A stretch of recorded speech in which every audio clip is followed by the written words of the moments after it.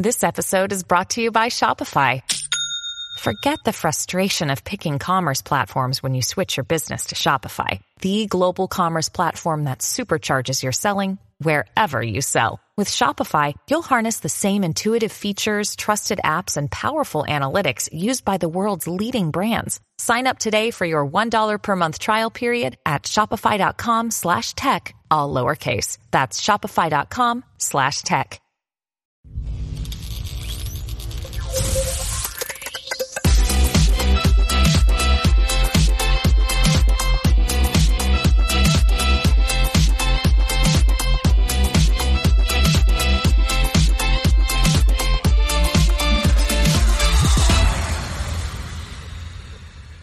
So good morning, Charged Up Studio listeners. Welcome back once again to another episode where you get charged up for success.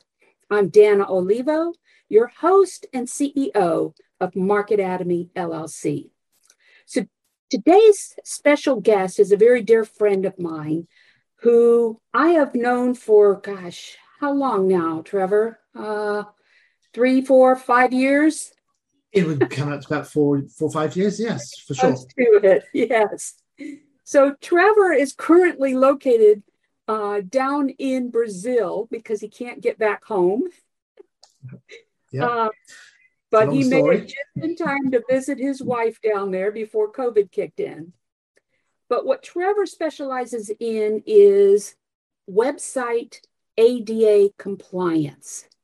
And this is a very interesting subject to me because I didn't even know that by law that we had to get our websites, have our websites completely compliant for ADA. And so we're going to let Trevor, lead us down this path that we need to be taking as business owners to protect ourselves from what could potentially be a very costly mistake. So let's all welcome to the Charged Up Studio podcast, Mr. Trevor Gibbs. Hello, Trevor. Hey, Dana. Thank you very much for this opportunity. And everyone who's listening, good morning to you. And hopefully we'll share this pathway and hopefully we'll learn something new along the way. It's a very interesting subject. And when I first got into this, at first I was like most, a disbeliever. I'd heard prior, probably about 6-7 years ago, that it was an ethical thing to do because having come from the UK, a lot of websites there were doing it for the main reasons, are we excluding somebody? Well, we can't have that. Let's make sure make it an inclusive decision. Once I heard about this here in the US, it was a whole different ball game, and It has legal implications. So very interesting. Let's start from the beginning first, okay? Sure. You have always been involved in technology, websites, more on the nonprofit side, but now you've moved into this ADA compliance because you see a need for this. Tell us a little bit, first of all, about your history and what you've been doing for the last 20 months. Oh, well, as you said, I've been in technology for multiple of 20, 30 years, different various shapes and forms. And, having started off with a marketing company, and then we really focused in the UK with nonprofits. And that's where the nonprofit bug bit me, and it never let go. Through the years, obviously using technology, because nonprofits tend to be one of the industries that didn't believe technology was suited to them. And it is suited to everybody. It's just the way you have to think about using it to amend to the needs that you have. So yes, that technology bug, once I was here in the US, was something that would grow, and it really helps those small, medium nonprofits to engage with their community and their donors. And, that's what really drove this. And that's how I got onto this ADA compliance. I was at, can't remember the name of it, but it was a networking group that met once and talking about strategizing for nonprofits. And at that point, I had a nice back screen demonstrating a mobile app I'd created for a client, QR code, and the gentleman there scanned it and came across and kind of says, "Oh, questions? Yes, Trevor, interested in your app here and the website that you've got for the nonprofit." Yes. Why didn't you make it compliant? Well, I didn't make the website. Yes, but that doesn't matter. There is a requirement to make sure that you don't alienate anybody or leave anybody out from your website or from your technology circumstances. So that way you cannot be, what's the word I'm looking for? You just cannot, my mind's gone blank on that, I don't know why. But you just cannot leave people alienated or excluded. That's the word I'm looking for. You can't exclude people just because of technology. You've got to make it all inclusive. So long story short, I did some homework and found out, yes, there is a legal requirement. 95% of websites have no accessibility at all. 600 websites are produced every hour in the whole world. And when it comes to development, if anybody's in marketing, they will all think, well, we all talk about SEO marketing. Well, SEO marketing, in very simplistic terms, when it relates to ADA, is when you've got your images on your website. If you don't put an alternative text descriptor there describing what images are, Google cannot do a rank on the words you've used to describe those images to help boost your website. That same technology, that same description is then used for people with screen readers to understand what was actually in the picture they couldn't see in the first place. So you've actually got two needs with one solution, which I thought was ideal. When we all go to learn new skills and build websites, we're told this, but we don't think about the inclusive side of it. Right. Wow. As small business owners, we'll go into Wix, a lot of them will go into the easy like Stripe and Wix and things like that to build their websites. And they don't understand about the ADA compliance and things like that. Can you kind of give us an idea of what is considered ADA compliant designs? What should we be considering when we are developing our websites? Well, first of all, I would always say when you do a website for yourself, read the WCAG guidelines. Some knowledge about what's required. It can be for people with auditive problems, so therefore you've got to think about closed caption on videos. Could be something where like I just briefly mentioned, you have an image. That image in itself needs to have an alternative text descriptor. And the longer that text descriptor is, the better it is. Because not only does it help with the SEO rankings, the more you describe a picture. If you took my background at the moment, you can see there's a hand holding the phone. Well, okay, but it doesn't say much. But if I was actually to describe it a little bit more, I could say a lady's hand with painted red fingernails holding a phone, pressing the screen. So now I can build up that image of exactly as opposed to a hand holding the phone. We might have to say it's a smartphone as opposed to a phone. Just changing a couple of little text words makes a big improvement for the visually impaired. Now, of course, we have to think of things like, do you have flash or moving objects on there? People with ADHD and epilepsy, these sort of things can trigger that. People with colored blindness. I've seen some companies, and let's take McDonald's, a brand that we all know. Their color is a bright red and a bright yellow. Well, for some people, if you put that on a website, that could be too glaring. That could actually start triggering certain people to lose concentration on the website in which they're using because it's too bright. I really want to maybe take that shade down 50%, maybe 80% because it's too bright for me. Now, when you think about that, you think, well, I've now got a design element. How do I design what I love to be my company logo, my company branding to suit all? Well, I like my design. I want it. And why shouldn't you? You should have that. What we need to provide is a tool for those people that may find it's too bright for them to make it a lower contrast or in reverse. So that way, you as the business owner can still keep your own branding. You can have your graphic designers to design something that you like, because that's why you want to stand out in the crowd.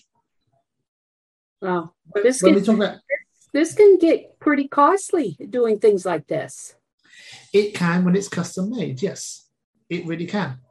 And I can see why a small business owner will look up and say, well, it's not necessary. I can't afford to do that at the moment, which is why I found a solution, because working for a non-profit, like most small businesses, their budgets are not dedicated to tech and marketing. Is all the main cost is running the non-profit and fundraising. Everything else has to come out at a cost, and it has to be justified at a reasonable cost. So your solution has to be simple. Yeah. I can help with that simple solution. And you have to take, like in most businesses, if you start off and say, well, can I be 100% compliant? Well, do we live in utopia where everything is 100% perfect? No. But the most ratio that we look at is the 80-20 rule. And if most people understand the 80-20 rule, let's address that first. Because for the 20% we might not address today, let's say, I understand that there is a need. I understand that I'm doing my best to address the majority. But if there's a specific need that I have not addressed, please address it with me personally, and together we can help you to resolve any complications of using my website. So that's an ethical way. Yeah, let's talk a little bit more about the compliant issues. Like, you took a look at my website and you said that there were some areas that were very compliant, and then there were some areas that I needed to work on. One of the areas that you talked about is the size of the type. Correct. Okay. What is a minimum type size that should be used?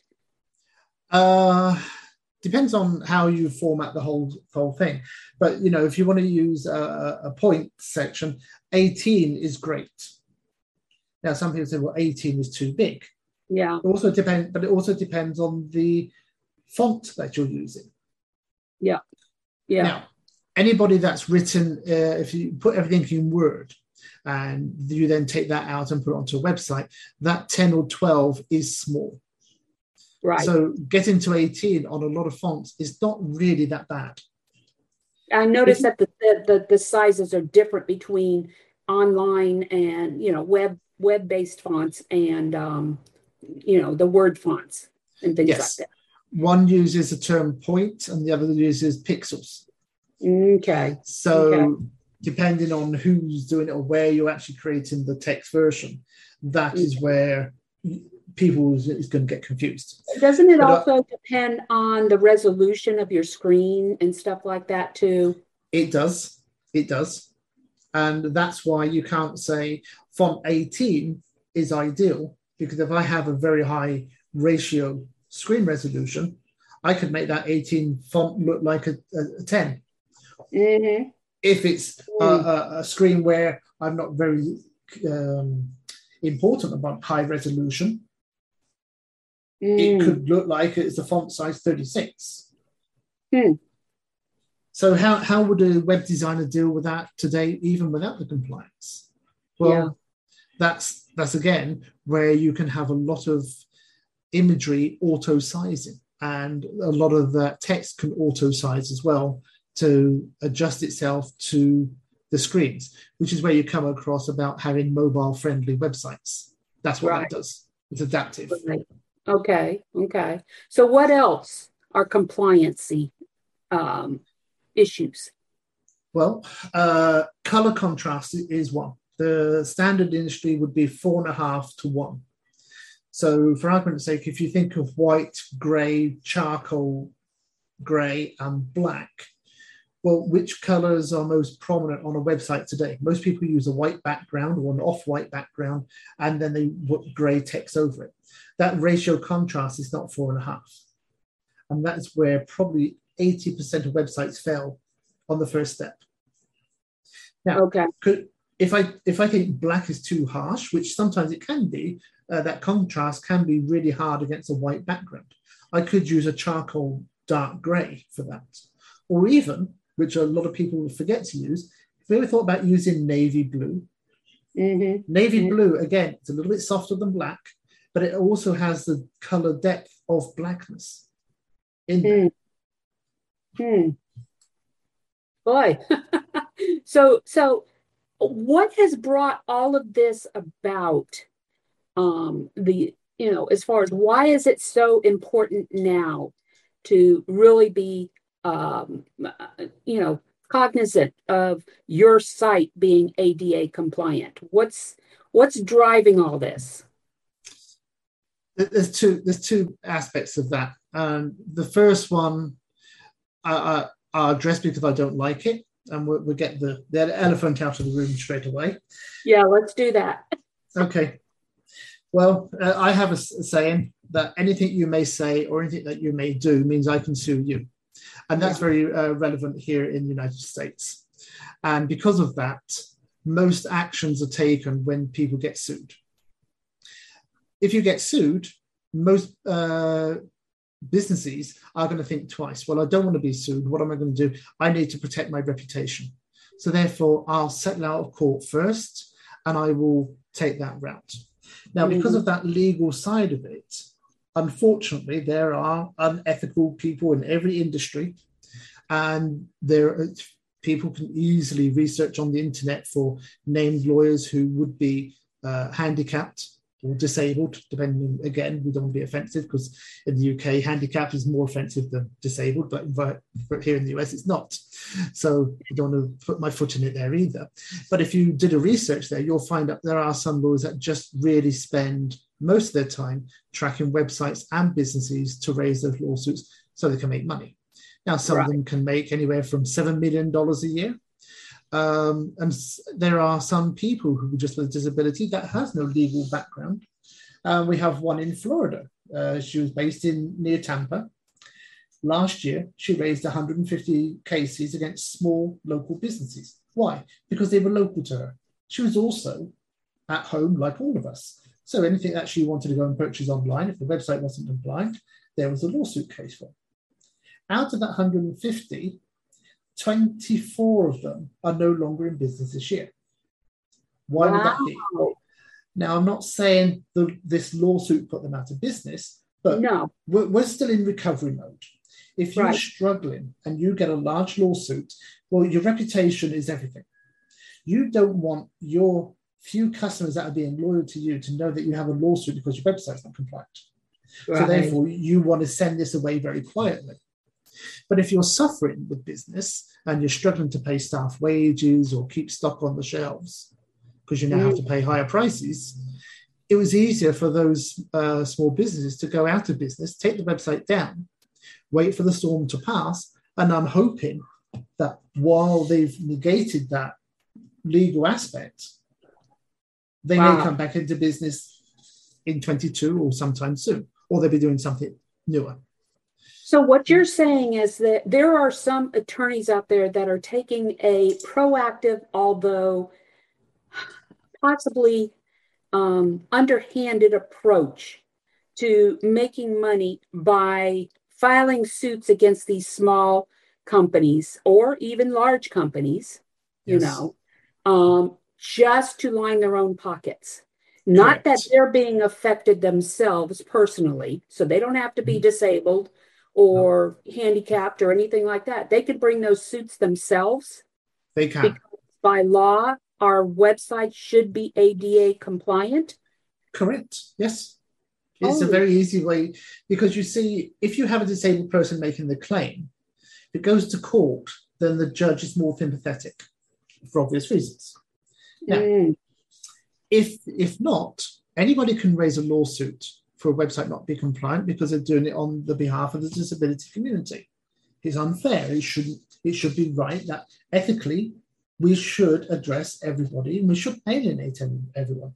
And this is a very good common conversation I think we can have on many topics.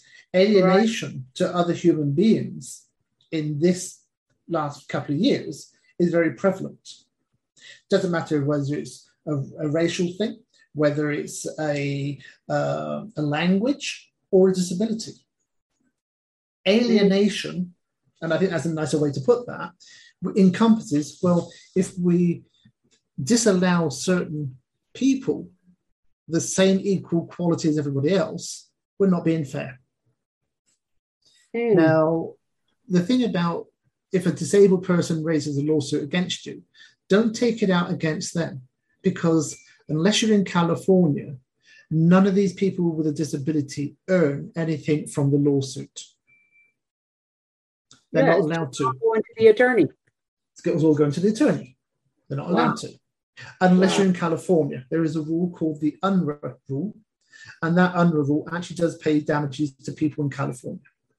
People in California could actually raise the lawsuit in any state.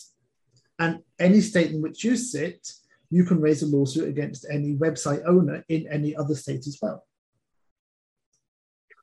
Now, I know when you have a trademark issue or an IP issue or something like that, and a lawsuit is brought to a company, just closing down your website or whatever, does not get rid of that lawsuit. Is that the case here? It continues even if you go out of business and, If it's gone to court, then it's going to follow the same legal procedures as it would have anyhow. If it has not gone to court, I'm not a lawyer, so I wouldn't know on this. I think it may depend on the type of lawyer and say, well, look, I can't pay that. I'm going to go out of business. So you're actually going to be trying to sue me for zero. I can only surmise. I wouldn't know. But if a lawyer is targeting a small business, theoretically, they know they have a few $1,000s, maybe $5,000, $15,000 to settle out in court. They haven't got that, they're going out of business. That's a hard lawsuit to take them to court and try and sue them. Right. For that small amount of money. Right. It kind of makes me nervous, because I've got 3 websites of my own. I know. And that kind of makes me nervous. And one of which is getting ready to go to market, and so it's almost scary to think about bringing attention to the brand and that website when this is going on out there. Yes. Now I know that you have, you've run my sites through your platform, that your app you have, and that there's some work that has to be done on the sites, and stuff like that. But you said that that reaching 100% ADA compliant is not being realistic. Okay. What is the threshold for compliance? There are 3 levels of compliance. There's an A, AA, and AAA. Industry standard, if it was to go to court and everybody else is working to AA standard. The color ratio is one of them, and we'll come back to that because I think people would understand that if you think of brightness. If you're working on AA standard, that ratio is 4.5 times to 1 on a AA standard. On a AAA standard, it's 8 to 1. Imagine how bright the text would be on all your images and on all the text you write if the color ratio contrast was 8 to 1. That's going to limit a lot. So that could be a little bit unfair. So I don't see everything would be on your website would be 8 to 1. Some parts might, but some parts might not. So you couldn't achieve that perfect result. And also we have to consider that a person with one disability is easier to address than a person with maybe 2 or 3 different types of disabilities.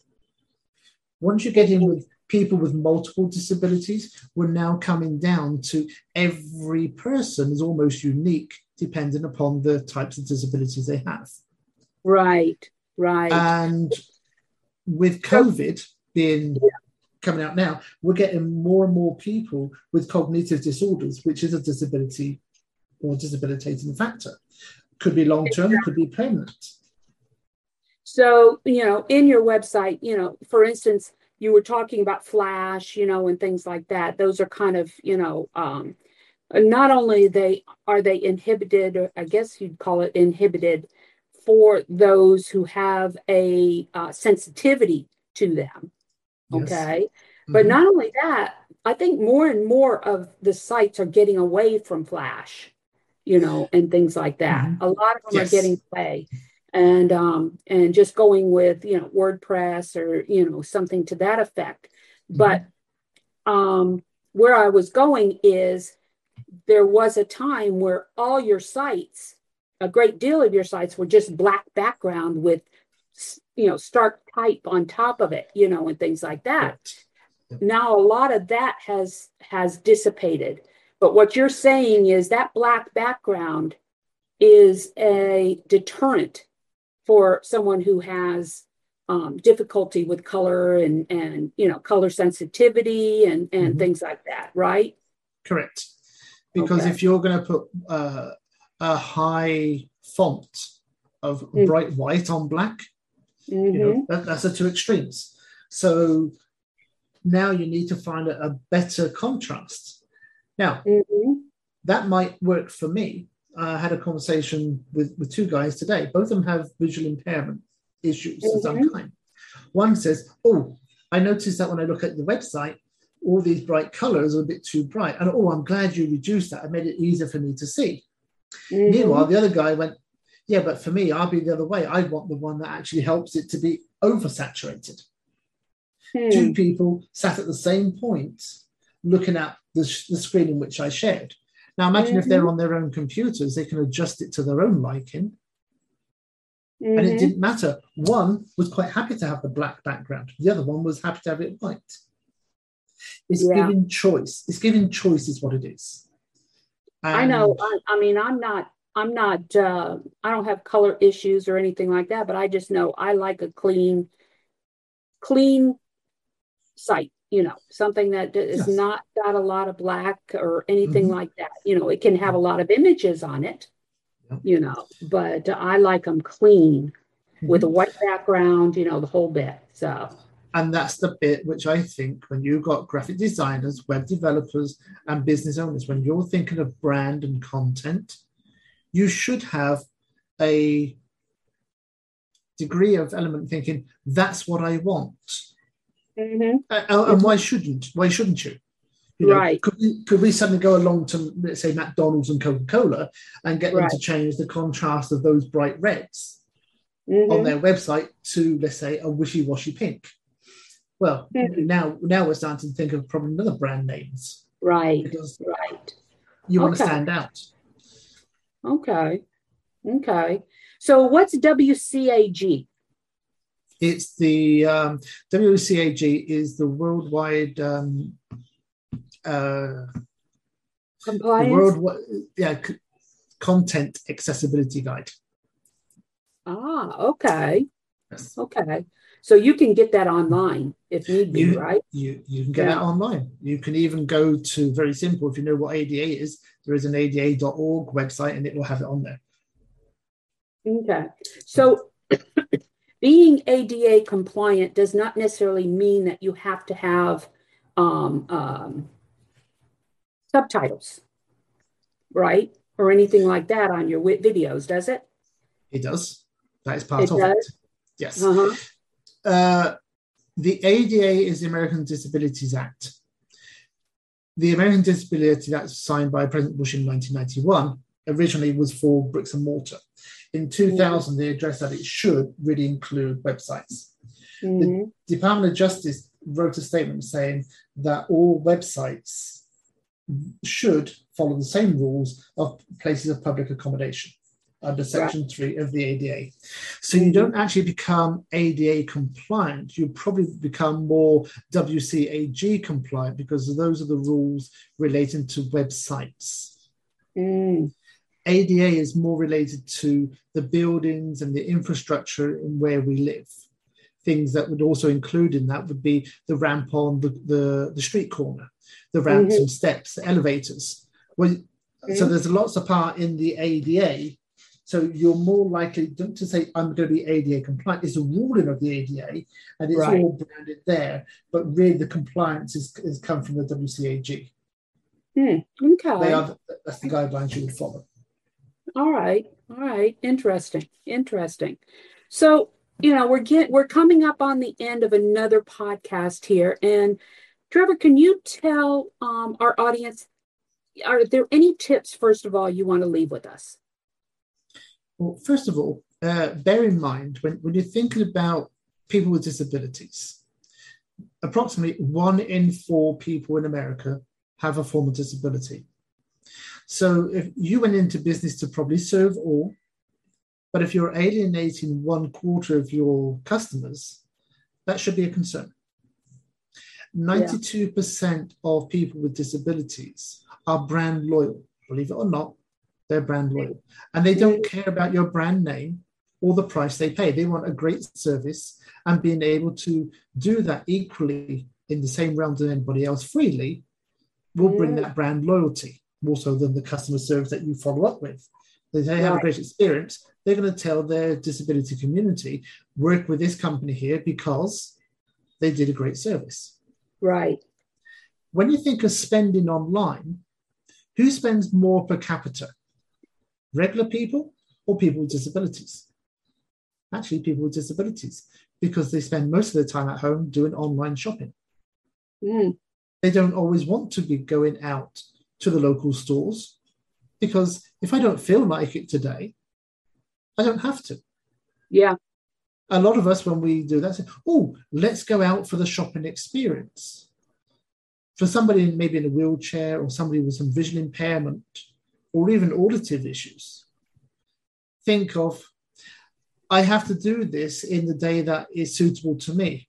Maybe a Saturday afternoon at the supermarket isn't the best time for me to go because it's too crowded. I'll do it online. But a lot of us don't have a choice of what time we can go shopping. People have the freedom of choice to shop 24/7 these days.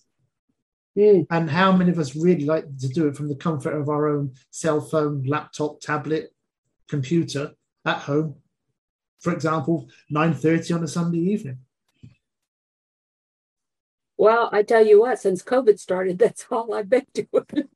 Yeah, exactly. And that's why the online sales have peaked and grown. Was it $330 billion are spent online? Yeah. 60 odd billion was spent by the disability community, which was about just over 30% of the whole thing. But we're talking about only 25% of the population. So tell our listeners how they can get a hold of you. Do you have any special offer or anything you want to give our listeners? Any of that? Sure. We have a solution. Depends on the size of your website. What it is, it's a user interface where the person of any disability, or even not a disability, can come along and put an interface on your website. There is a setup fee for that. And for that, anybody that comes along via here, I will easily give them a 30% discount on their setup fee. And on their annual fee, because it is a monthly paid subscription, because it does give you automation. It checks your website every 24 hours. It gives you a compliance statement, which is very hard to find, especially from a web designer, but we will do that. And of course, if there are any changes or updates needed, you don't have to pay extra to include extra onto your website. If you have a blog, for argument's sake, and you put 3 extra blogs on there, you don't pay extra because you put extra blogs there. No. Once we set up the website, it runs. And the other option is that we can give you a free month if you decide to pay for an annual fee. Those fees generally can start as low as $59 a month, up to $99 a month. It all depends on the number of pages on your website. Okay. And how can they get a hold of you? Well, you can use my phone number, which will be 407-360-3781. And of course, you can always use that as a text message service. They can either come refer to you directly, Dana, which is always a great one. You can always find me on LinkedIn, and I'm there as Trevor Gibbs. Company names that you may come across is something like Charity Revolution or Data Revolution. So it's kind of easy to find. And apart from that, of course, I've got my email, Trevor, Trevor, again, at charityrevolution.com. All right. So that concludes our episode for today. So please leave a review on any of the streaming platforms you're listening to us on, or go to Charged Up Studio's Facebook page and leave a review there. Charged Up Studio is a product of Market Academy, the e-learning system designed specifically with the micro business owner in mind. For more information and to register for our many courses, go to marketacademy.academy. We look forward to talking more with you next week, when we will be spending our time with another exciting guest eager to help small business owners like yourselves. Talk to you then, and go out and have another charged up week. Thank you.